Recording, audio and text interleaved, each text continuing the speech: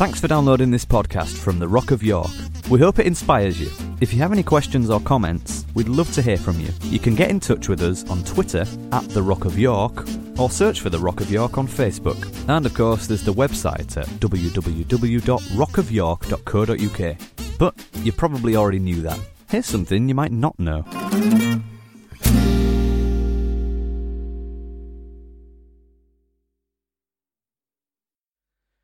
All right, just a couple of things I want to say before we just get into a little teaching talk. Thanks, Simon.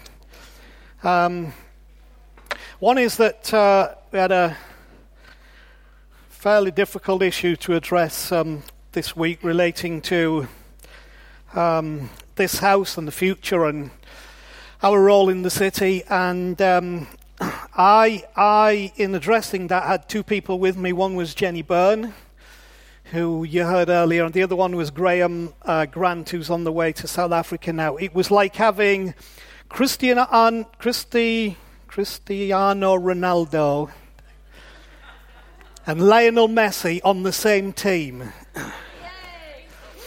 They were awesome representing you, and we made some very, very significant progress in what we were dealing with. And I just wanted to say that as thanks to Jenny, and also thanks to Graham, who hopefully will watch this, and thanking them on your behalf. We have some great people. Thank you, Jenny. We have some great people, and we are shaping our future, and this is a year of hope, so it's good. So we'll keep you up. You don't need to know all the detail of that, but we'll keep you up to speed as we go.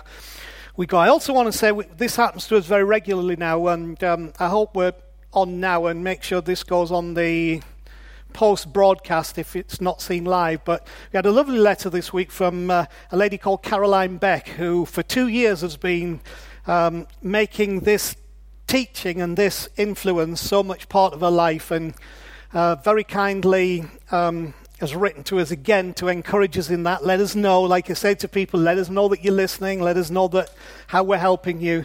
Sent us a couple of lovely books. So I just wanted you to know that, and also thank you to Caroline for your encouragement. Greatly appreciated, and we trust that will continue. All right, so we're going to bump into God for a few minutes again, okay? And I still want to title this as number 8 of my Is the Bible Real and For Real? Is it the Word of God or the Construct of Man? Because we're wrestling with the very things that Jenny so wonderfully read out in that Q for Quest from our website. And as I said, we'll read to you one of those every week, but go on and read for yourself. I need to talk to you sometime about whether the Bible should be read allegorically or literally. Now, you understand the term allegorical. That's where it's stories that mean something more than or other than the story. Okay, so the story is real, but it also means something else. Or whether we should read it literally, but that's not tonight. Okay. I have had the privilege of the last few weeks of continuing to talk to you when normally Chris and Joel and Jenny and we'd been mixing it up. So I'm going to take this opportunity just to do something. I think it's important, because if it sounds a lot like I'm repeating myself from last week, that may be just because I am. Okay. So you will not be mistaken in that assumption. Now, for those of you guests with us and obviously not here, all our stuff is free online. You're very welcome to listen if it's of any interest to you. But what I have to say tonight will also stand alone in its own right. I read something last week. I want to read you a little bit more of it. This is also from the On the Pulse on our website. If the Bible is the record of God's interaction with humanity in all its diversity and complexity, then it's still being written. I absolutely believe that. Not on sheets of rice paper between leather covers, but in and through the hearts and lives and experiences of people journeying through life and bumping into God, though many don't know it yet. Now, I hold the written Bible precious. I can be contentious in some ways about how we look at that, but I think that's good. because it returns the Bible back to its original traditions, which was an oral tradition where conversation and discussion were the order of the day.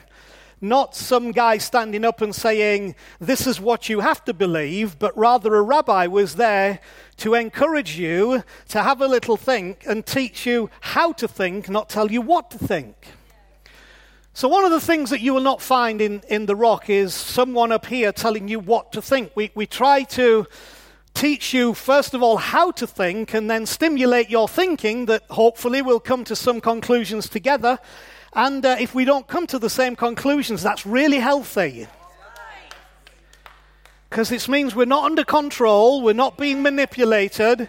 It means that in our freedoms, we are each one of us looking for and finding God in new ways and able to share that with each other. Okay, so I also believe, as I said there, that the Bible is still being written. I don't think everything God can say and has said and will say can possibly be contained within a leather-bound book. For me, if that's all God has to say and all God can say and all God is saying, pretty sad. But I think within the framework of that and beyond the framework of that, God was speaking before ever a word was ever put into print of the Bible. And he was living with and dealing with people, and he's been speaking after the Bible was put into print, living with people and working with people. So you may just be the Bible to me tonight.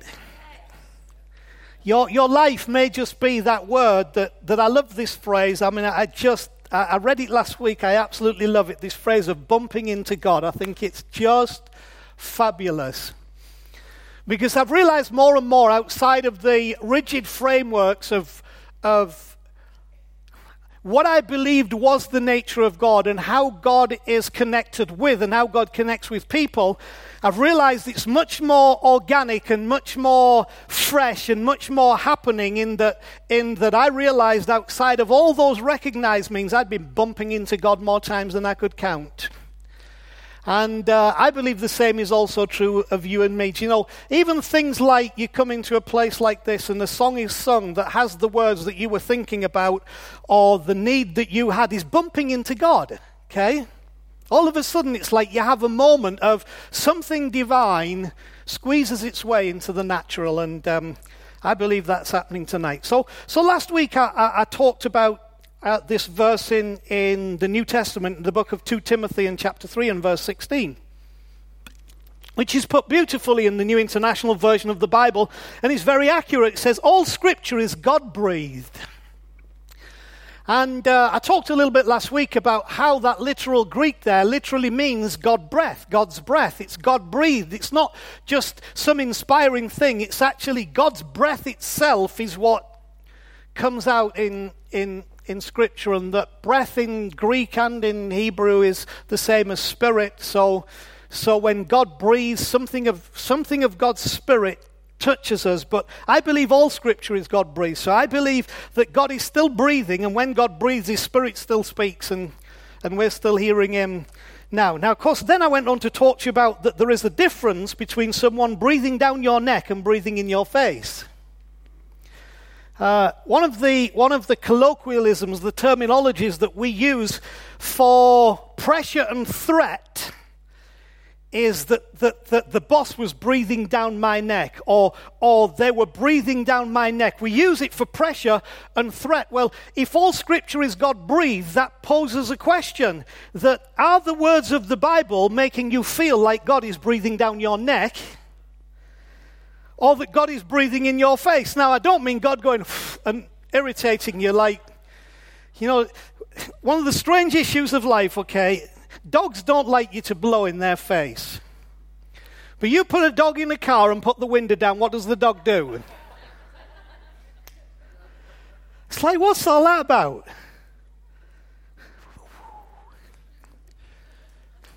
The issue of breathing in one's face, I like to rather put in the sense that breathing down one's neck is the evidence of a threat. The other is the precursor to a kiss.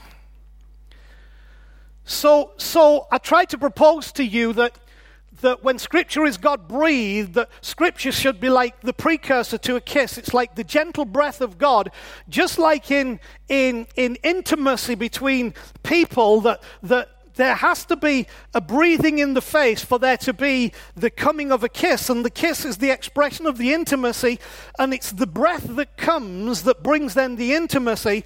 So my question is about the Bible, that if the Bible to you feels like God breathing down your neck, rather than he wanting to just kiss you, I would suggest to you that your understanding of the purpose of the Bible has become distorted. The Bible's a strange book in some ways, and I've been a minister for many years now. I've been in full-time ministry for over 30 years this year. I've been a senior leader for 25 years this year, and it's fine. You can get me an MX-5. It's okay. Don't worry about it. And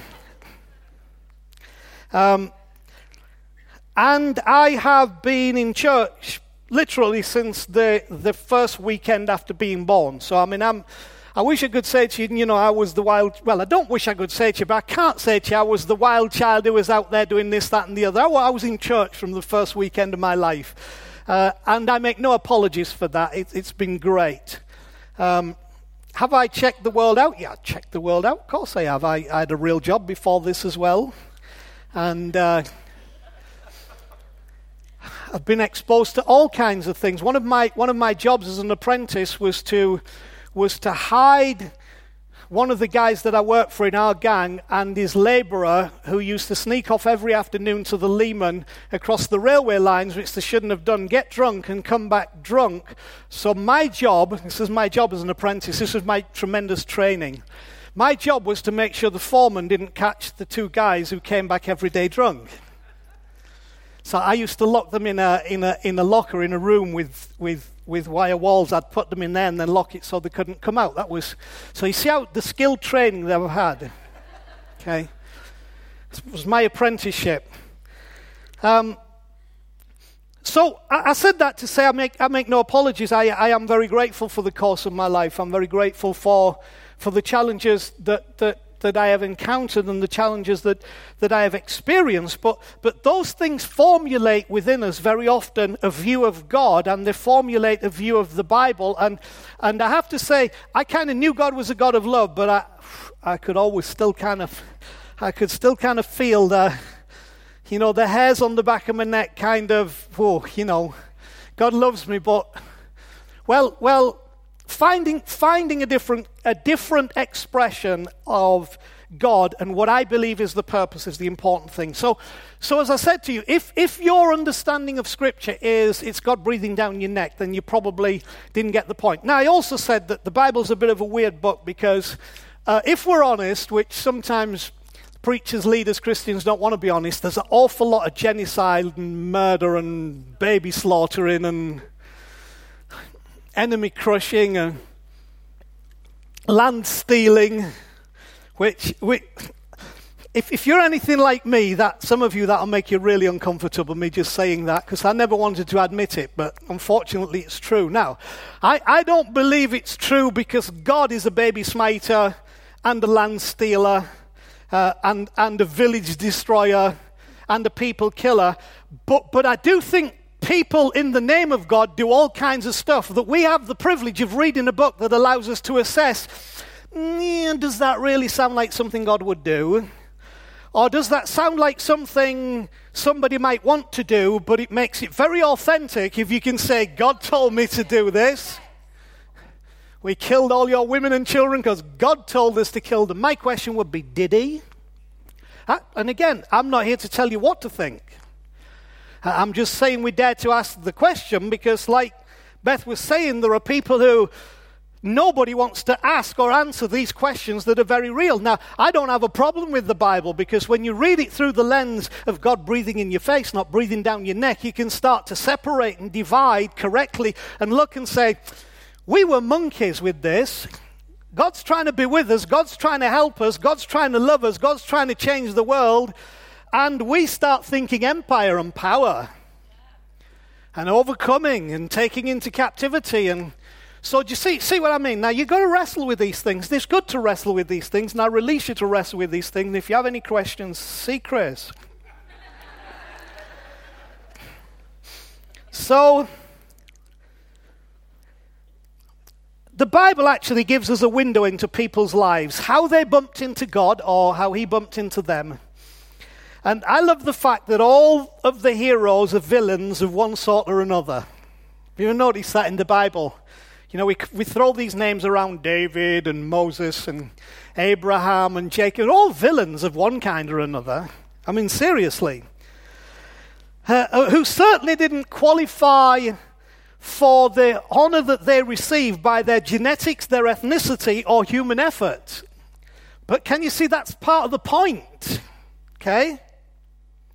They were fallen, failing people, regular human beings like me and you, made good. That's the wonder of this thing, that if you get past all the nonsense and who said what and why they said it and what were they trying to justify, what you actually arrive at is a bunch of fallen, failing people, regular human beings made good. Like us in here tonight. It also reveals how people can record things to make their point rather than God's point. I propose to you, uncomfortable though it may be, that some things written within the leather pages, the leather bindings of our book, sometimes were people trying to make their point rather than trying to make God's point. And I have had to wrestle with this and fight and argue and get angry and repent. I don't do repent very good. I'm pretty stubborn. I have an aversion to coercion. Which should make you feel a little safe, because if I have come to some conclusions about this, I have a deep aversion to coercion. If I'm fixed in what I want to think and I change, you better know something powerful changed me. So something powerful changed me, bumping into God, because I realized that things I were trying to sometimes defend were people making their point rather than people making God's point. And God's point is really lovely, and it's quite simple, really. God so loved the world, he gave that whoever should not, but have. I mean, it all gets pretty amazing, and you really encounter not a God of anger, not a God of judgments, but a God of grace and a God of kindness and a God of mercy and a helpful God who is not breathing down your neck, but is trying to approach you. The breath that you feel is his intimacy that's saying, if only you'd just kiss me back, this could be really good. So, one of those characters and one of those stories in particular perfectly relates to what we believe is our stimulus for this year, which is 2016, a year of hope. Really what that means simply is this: it's about kissing God, okay? If the point is not the kiss, then you missed the point, okay? Because all scripture is God-breathed. The point is the kiss, okay? And the kiss brings with it all the intimacy, all the passion, all the desire, all the potential, all the purpose of the kisser, who I believe is God. So when we engage with Scripture as written and God speaking as now, we engage with the passion and the intimacy and the purpose and the protection and the love and the kindness of God. So for me, if the point's not the kiss, you missed the point. So this guy who relates this, I talked about a little bit last week, and it was really an example of kissing God. It's in Romans chapter 4, some verses from verse 18. I won't read the whole thing because I just want to skip through this to some other points. But here's what it says. Abraham was the guy, okay? Abraham's the character. He's a significant character in the Bible, known as the father of faith, because he represents some principles that really reveal to us the kiss of God. Now, I suppose he was a fairly decent guy. He was also a liar and a cheat. How many of you know you can still be a pretty decent guy and a liar and a cheat? The lovely thing is that God's not looking for decent guys, and he's not rejecting liars and cheats. He's looking for decent guys who might be liars and cheats, so that in the midst of that, he can show that what happens is not because of who they are, it's because of who he is. So every issue where these villains like Abraham and like Hans Chapman and all these come in, it's all about, not about showing who they are, but about who God is. Now, one of the things you realize that where religion misses the kiss of God and is the breathing down the neck, is it's always wanting to deal with the issues of people's failures. Like the issue is your failure. If you can sort out your failure, you'll be okay with God. God's not like that. See? So it's not about how you behave towards God, it's about how God behaves towards you. Now, when you kiss the God who behaves that way towards you, things will change with you, but that's not a prerequisite. See? It's not about what you can earn, it's about what you're willing to receive, and we're often not very good at that, are we? Because actually most of us prefer a kind of gospel that is earned, because then we can say, I earned this, I'm good, I'm better than him. She might be better than him, but I'm better than her, although she's better than... And we kind of somehow qualify and accredit ourselves by the things that we have done. You have to learn a new way of thinking if you're going to encounter the true gospel, which is that you don't earn none of it, right? But you receive all of it. And if you can learn to be a receiver rather than an earner, it will change not only how you see yourself, but how you see the world, and it will change how you see God when you learn to be a receiver rather than one who earns it. So this guy Abraham, okay, God had said to him, I want you to be the father of something amazing. So the problem was he didn't have a kid. And for the purpose of the story, showing us that this was to be reality and not just imagination, he needed to have a child. So God said, I'll bring nations out of you. Problem was, Abraham's 100 years old and his wife's 90 years old, and the natural course of time had taken its toll, and neither of them were capable of accomplishing what you would think was necessary for this amazing promise on his life to take place. So this is what Romans 4:18 says. Against all hope, Abraham in hope believed, and so became. So let's forget becoming father of many nations for now. He became something that he wasn't, okay? I am a very strong believer that at the core of the gospel is God's desire to make us something that we're not. To make us something we can't be by human effort. But I believe it's impossible to bump into the Abba of Jesus, the Father of Jesus, the God of creation, without becoming something, okay? It's not about reducing you to be nothing, it's about causing you to become something, probably for the first time in your life. Now, of course, it says here, against all hope, Abraham in hope believed. So the question is, against all hope, what kind of hope? Well, I believe what it means is against the kind of hope that most of us have, Abraham, in a different kind of hope, believed. Okay, what's the kind of hope most of us have? Hope I'll have enough money to get through the week. Oh, hope this pain in my stomach's not cancer. Oh, I hope I'm not going to get made redundant. I hope the company does okay, so I'll be fine. I hope I'll have enough money when I retire with my pension.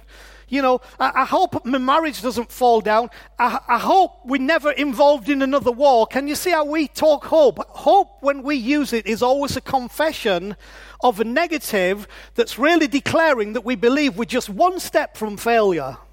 Okay? That's how we use hope. And so the kind of hope that's talking about, against that kind of hope, because that kind of hope isn't actually hope. It says Abraham in hope believe. What kind of hope? The different kind of hope. The kind of hope I'm going to talk to you about again and repeat to you my definition again, because I want you to be able, in that every moment you hear the word hope, the first thing that springs into your head is this definition of hope, which I'll tell you in a minute. Because of that kind of hope, he became what he was supposed to be. Verse 19, without weakening in his faith, he faced the facts. You see, this is not about a fire escape from hell. It's not about, we want you to find a way that you don't have to face the facts. Because not facing the facts doesn't resolve the problem, does it? It just causes you to lie to yourself and lie to the situation.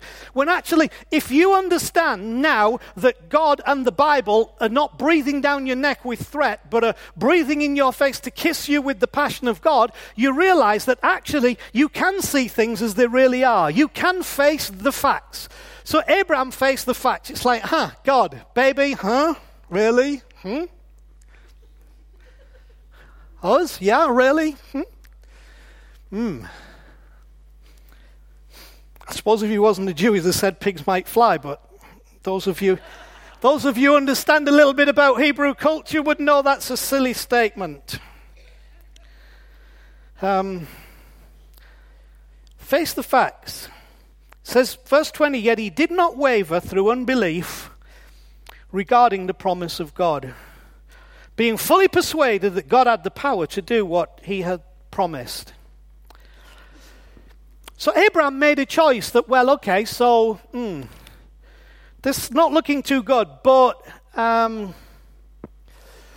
maybe even in facing the facts, there is a kind of hope that in spite of the facts will carry me through to the manifestation of what is needed beyond those facts.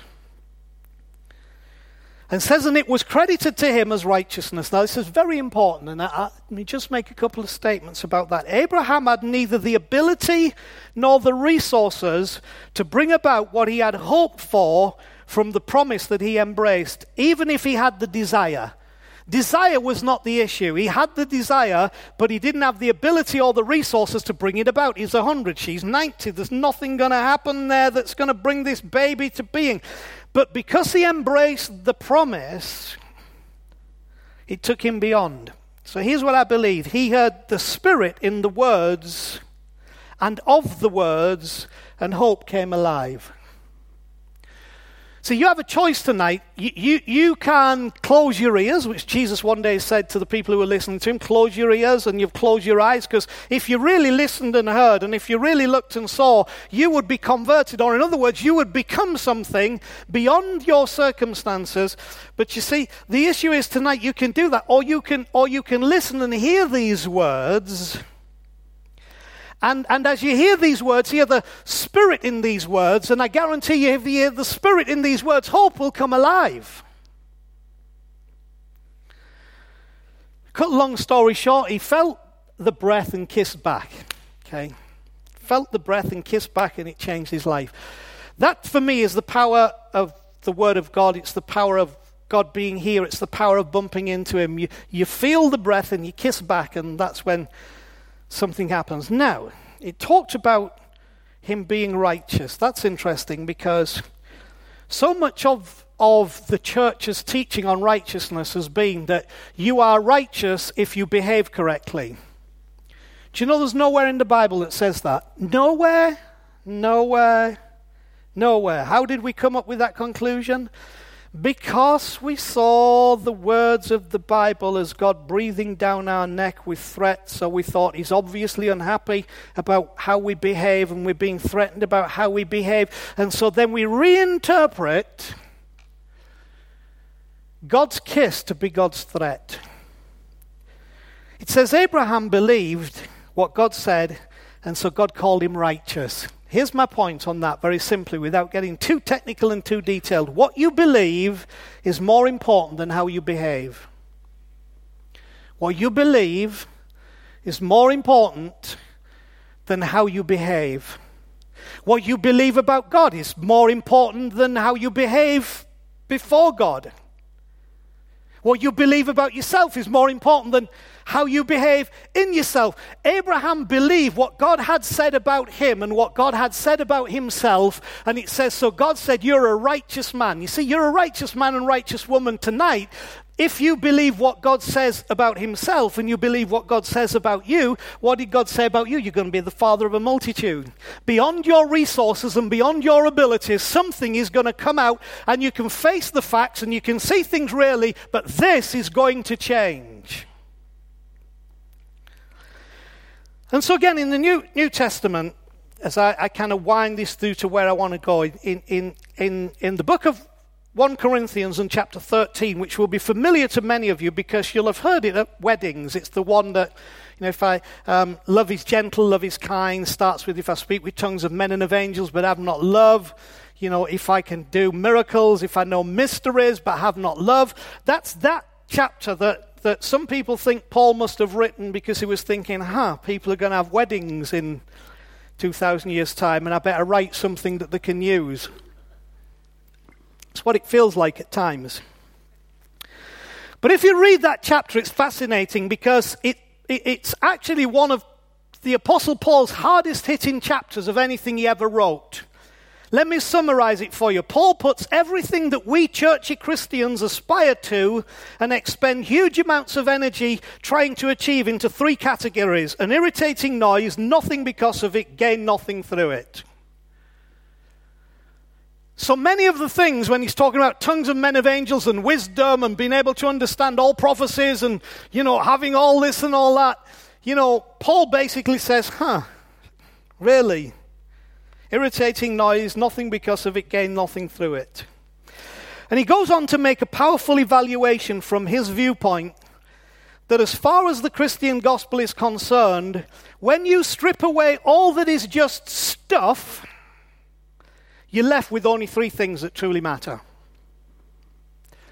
And we could survive, and I could help you to survive as a community of people either looking for God or having found some of God and looking for the rest of God, or not knowing where to even begin to look for God. Wherever you sit in this equation, we could survive on 3 things, because Paul says that these 3 things remain in his last verse, verse 13 of 1 Corinthians 13. So 13 is obviously not that unlucky. Now, these 3 remain. Now, would you agree with me when you use the phrase remain, it means that you had to have taken something away, right?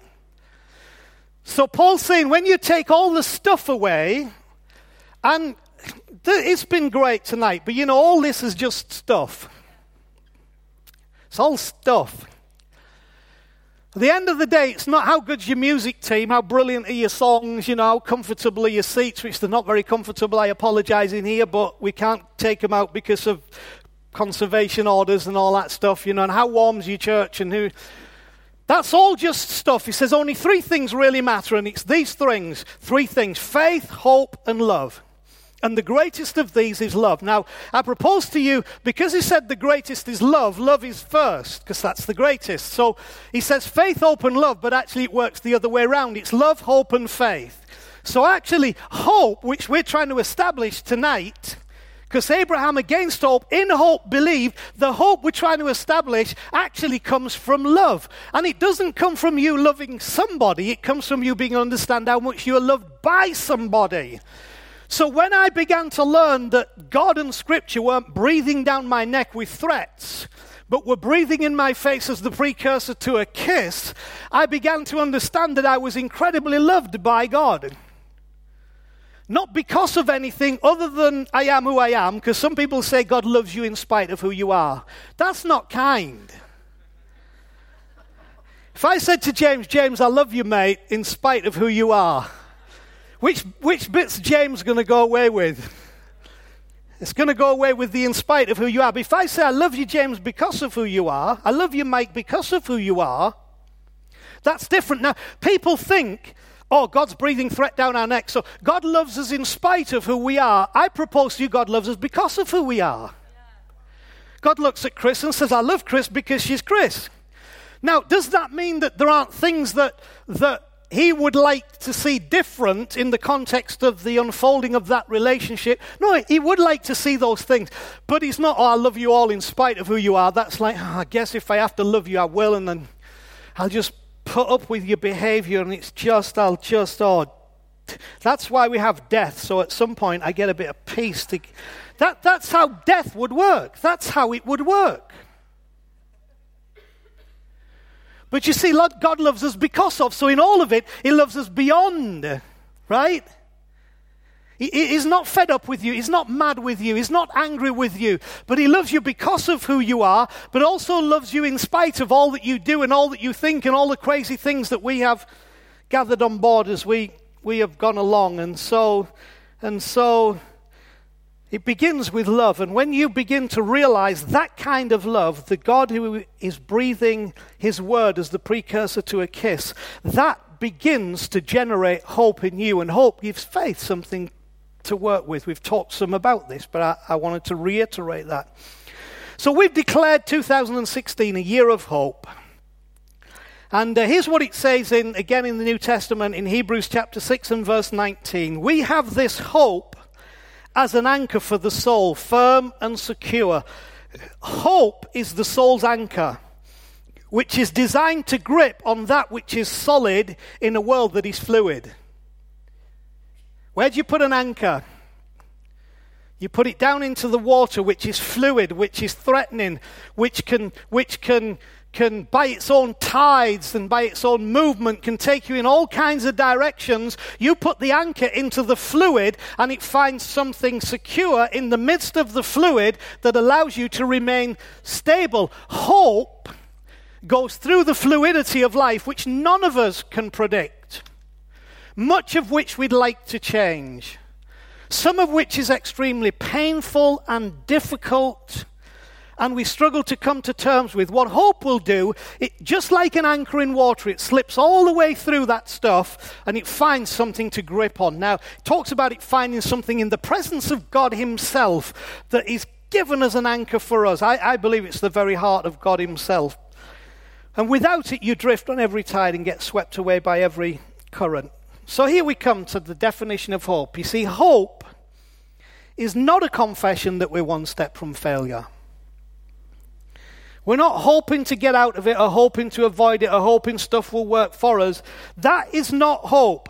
Hope is a confident expectation that the last word has not yet been spoken, and there may well even be another word beyond that. That's what this hope does. When I find that love that gives me this hope, find the hope that Abraham, against that other hope, in hope believed. What he was saying is that I have a confident expectation that the last word has not yet been spoken.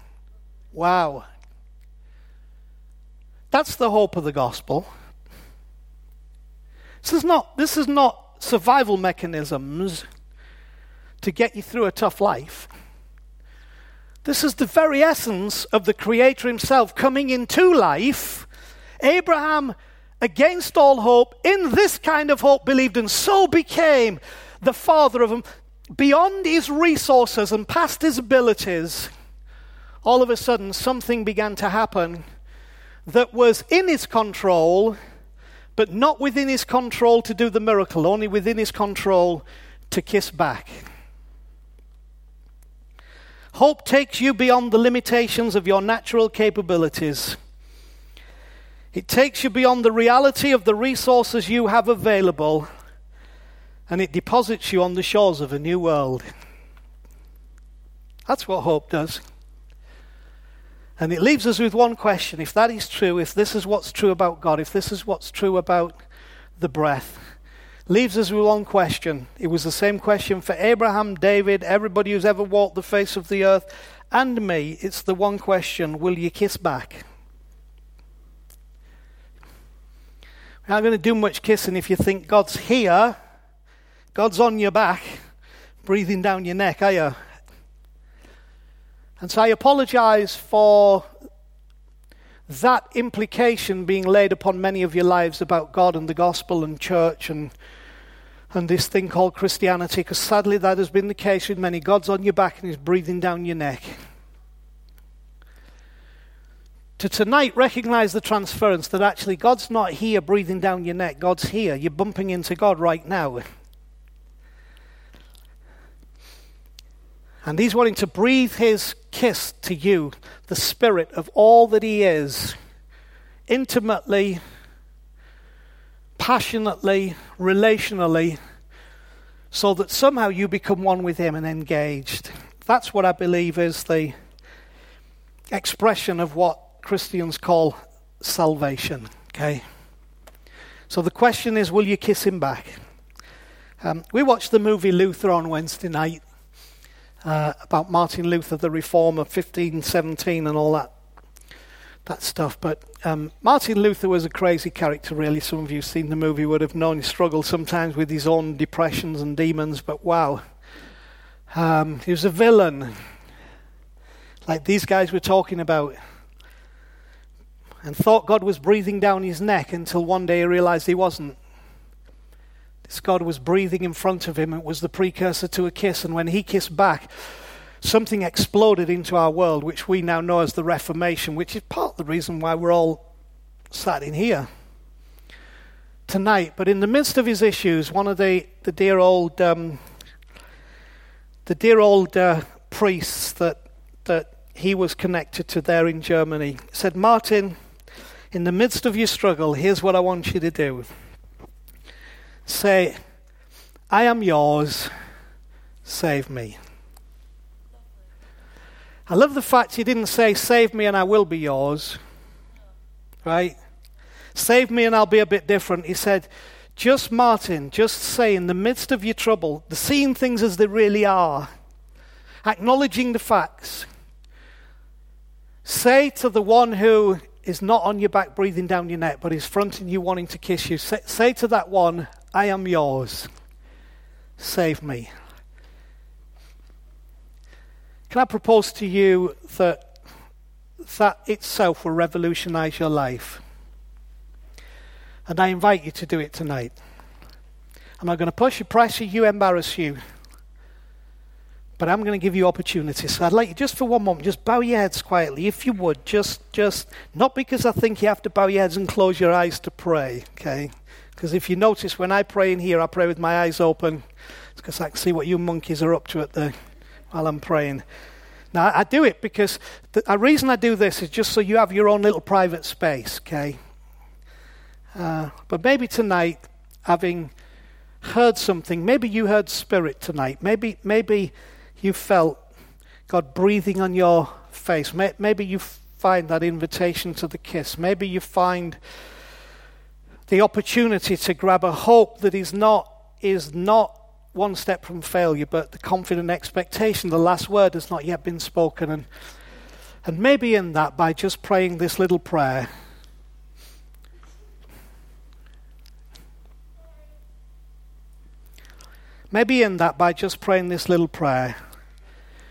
you can take a hold of all the essence of what God is and who He is for you and who you are to Him.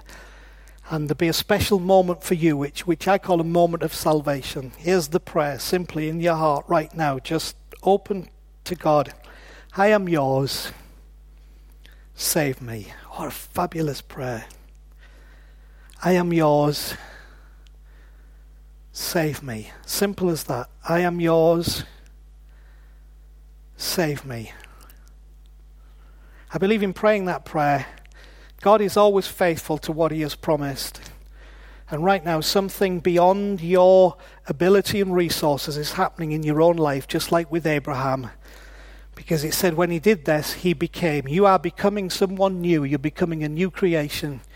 You're becoming someone different, and you're going to see that God has become someone different to you. So, Father, right now in this place, every heart, every life, you know every one of us, you love every one of us, you're absolutely brilliant, we think you're fantastic, and we thank you, you're not on our back breathing down our neck, but you're in front of us, inviting us into the most wonderful relationship, and to give us the most amazing promises from the depth of your heart with all the passion of your soul, so we receive it. Let everyone walk out of here tonight not with that stupid hope that simply declares we're one step from failure, but with that powerful hope that is a confident expectation that the last word has not yet been spoken, because God is with me.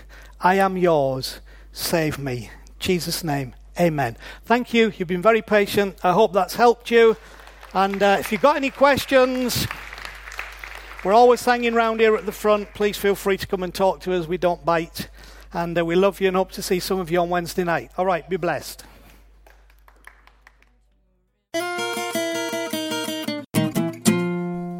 Thanks for listening. You might not be aware that The Rock is funded completely through donations from people like yourself. So if you feel like you're part of our community, it would be great if you could make a contribution by visiting our website at www.rockofyork.co.uk and just click on the donate button for more information. Thanks again.